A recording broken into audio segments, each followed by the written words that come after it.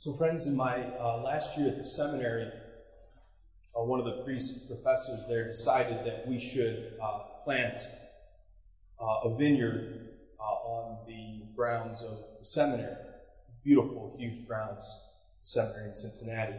And so he wanted to plant a vineyard, and he needed us as labor, of course. And he said his selling point was we could make the wine that would be used for liturgical use, right, at Mass. But then there might be a little left over, that could also be consumed in a different setting. And so we decided to help him on this project.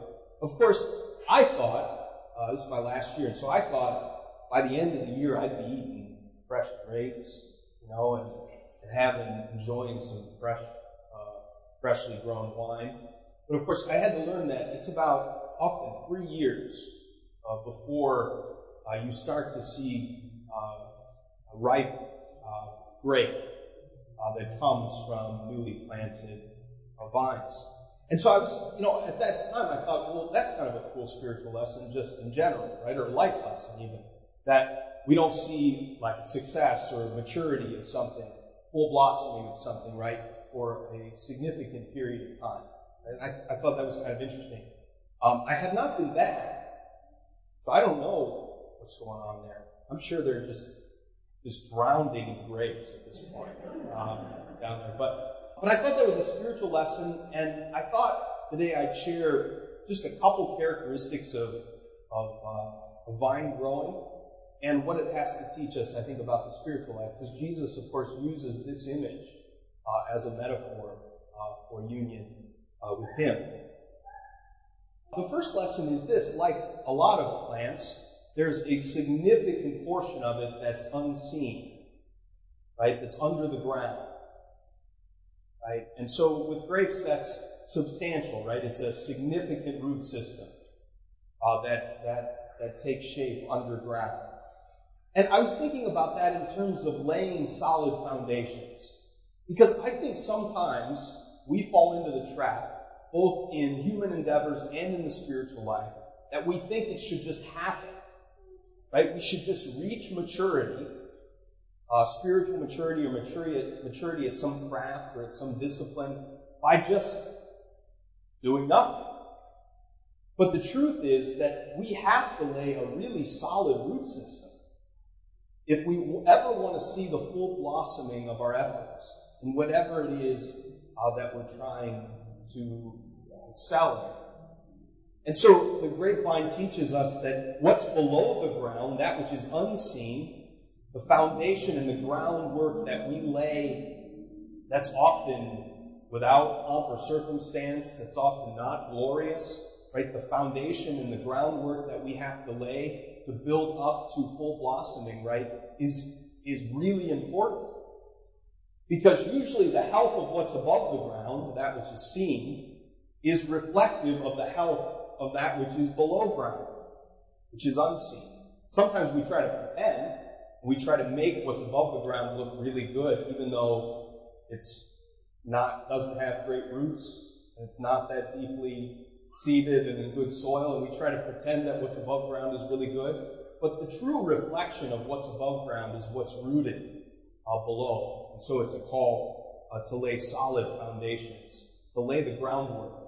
If we're trying to develop a prayer life, like we have to lay groundwork, a root system, right? If we're trying to grow in a certain virtue, we have to lay roots. We have to lay that groundwork before seeing the fruit. The second, this sounds strange, but grapevines, like a lot of other vines, grow wild. They're climbers. Okay? They're like, in my garden, they're like the cucumber plant, which just takes over my garden, right? They're wild, right? They spread wild and high and wide, right? And I actually think this is really important as a developmental lesson in life in general, but also in the spiritual life, which is we can do a real disservice if we choke growth too quickly, right? When we choke something growth, if we prune too quickly, right, we end up stifling the growth of the plant. And I think this is true also in human development and spiritual development. Like with human development, we don't let kids spread their wings, right, and try stuff and mess up, right? We kind of stifle their growth, right? They need to be like kind of a vine. They need to just sort of spread their wings. Right now, a pruning structure has to be in place, right? And that's the third item here in a minute. A pruning structure that says, hey, after it's kind of gotten wild, hey, maybe we need to cut off that little part, or we need to reel this back in, right? You've got to get this under control. It's taken over the garden of your life, right? There's got to be a pruning structure in place, but we've got to let people grow kind of wild, right? I feel like one of the greatest disservices we can do as adults, right, with the people that are entrusted to our care, is choke growth too quickly. Right? It's one of the things Jesus, I think, was brilliant about. If you notice, when Jesus first calls the disciples, he doesn't do a ton of correcting early on. It's kind of like he's saying, all right, just kind of, let's see where you're at. Let's see how you grow. And then as I'm going to prune you a little here and a little over there and a little over there, but I'm not going to stifle and choke your growth immediately by overcorrecting and by being smothering and overbearing in my pruning of you.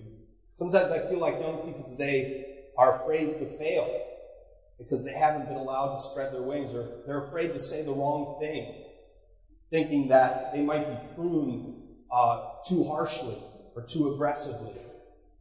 Right? And so one of the things that I think we learn from grapevines is that they're sort of wild, and that is necessary for their eventual full blossoming, is for them to spread their wings and to be climbers.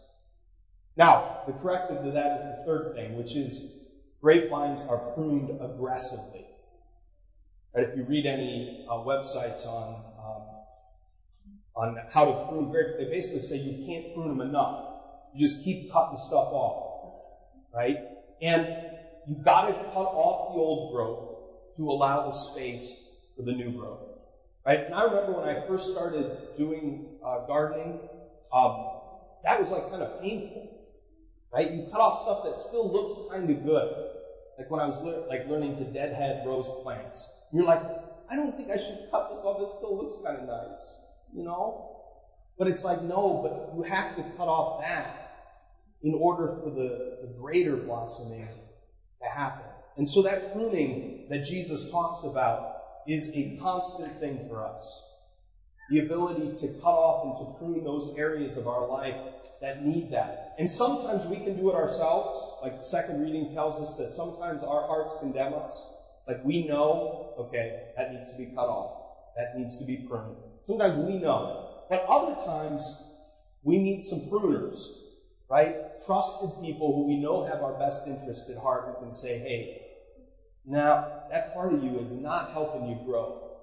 This aspect of your life is really setting you back. Right? We need people to help us to prune, to make sure that we're reaching our full blossoming potential. The final thing is just what I started with, the gradualness of growth and how patient you have to be to see a grapevine reach its fruition in terms of harvesting grapes. And that's true of us. We have to be really patient with ourselves in terms of seeing the root system that we started, the proper expansion, the proper pruning. It takes a long time to see that reach its potential for harvesting. That's also true when we're helping others to grow the vines of their own life. It often takes a long time. We think we invest so much in someone and we don't see any fruit, and we get frustrated and demoralized, and we're like, they aren't changing, nothing is happening. We have to remind ourselves of the lesson of the grapevine, that it takes often that kind of patience, not just with ourselves, but with those who we're investing time in, for them to reach the full blossoming of their own life. I might just briefly say a word to the students who are leaving for summer break, and especially the graduating students. I pray and hope that your experience at the University of Toledo in general and here at Corpus Christi has allowed you to do those four things, has allowed you to build deeper roots that are solid, has allowed you to spread your wings a little bit, both spiritually and in terms of all the other lessons you've learned. I hope you've been pruned and have allowed yourself to be pruned, right? And I hope you are patient with yourself and don't think at the age of 22 or 25 that you have it all figured out, that you've got to be patient with yourself and with others. But the truth of the matter is, that's a life thing for all of us. We're constantly building, thinking we have nice foundations and roots in one thing, and then we've got to go over and build foundations and roots for another thing. It's a constant thing of letting ourselves explore new areas and let the vine grow wild, and then having times where we have to prune back certain parts of us and to be patient with. That's a life cycle for all of us. So I think this image of Jesus using the vine and the branches, of course he uses tons of agricultural and vegetative images because I think they are so resonant with human experience. I was saying at the night, I think it'd be nice if we could watch this unfold. I brought up to Pam that we should grow a vineyard here, it seems. You know, I mean, don't you think that'd be nice? Pam's all on board, it seems, hesitantly. But anyway, the lesson, of course, the lessons from the vine and the branches are great lessons, I think, for our own personal and spiritual life.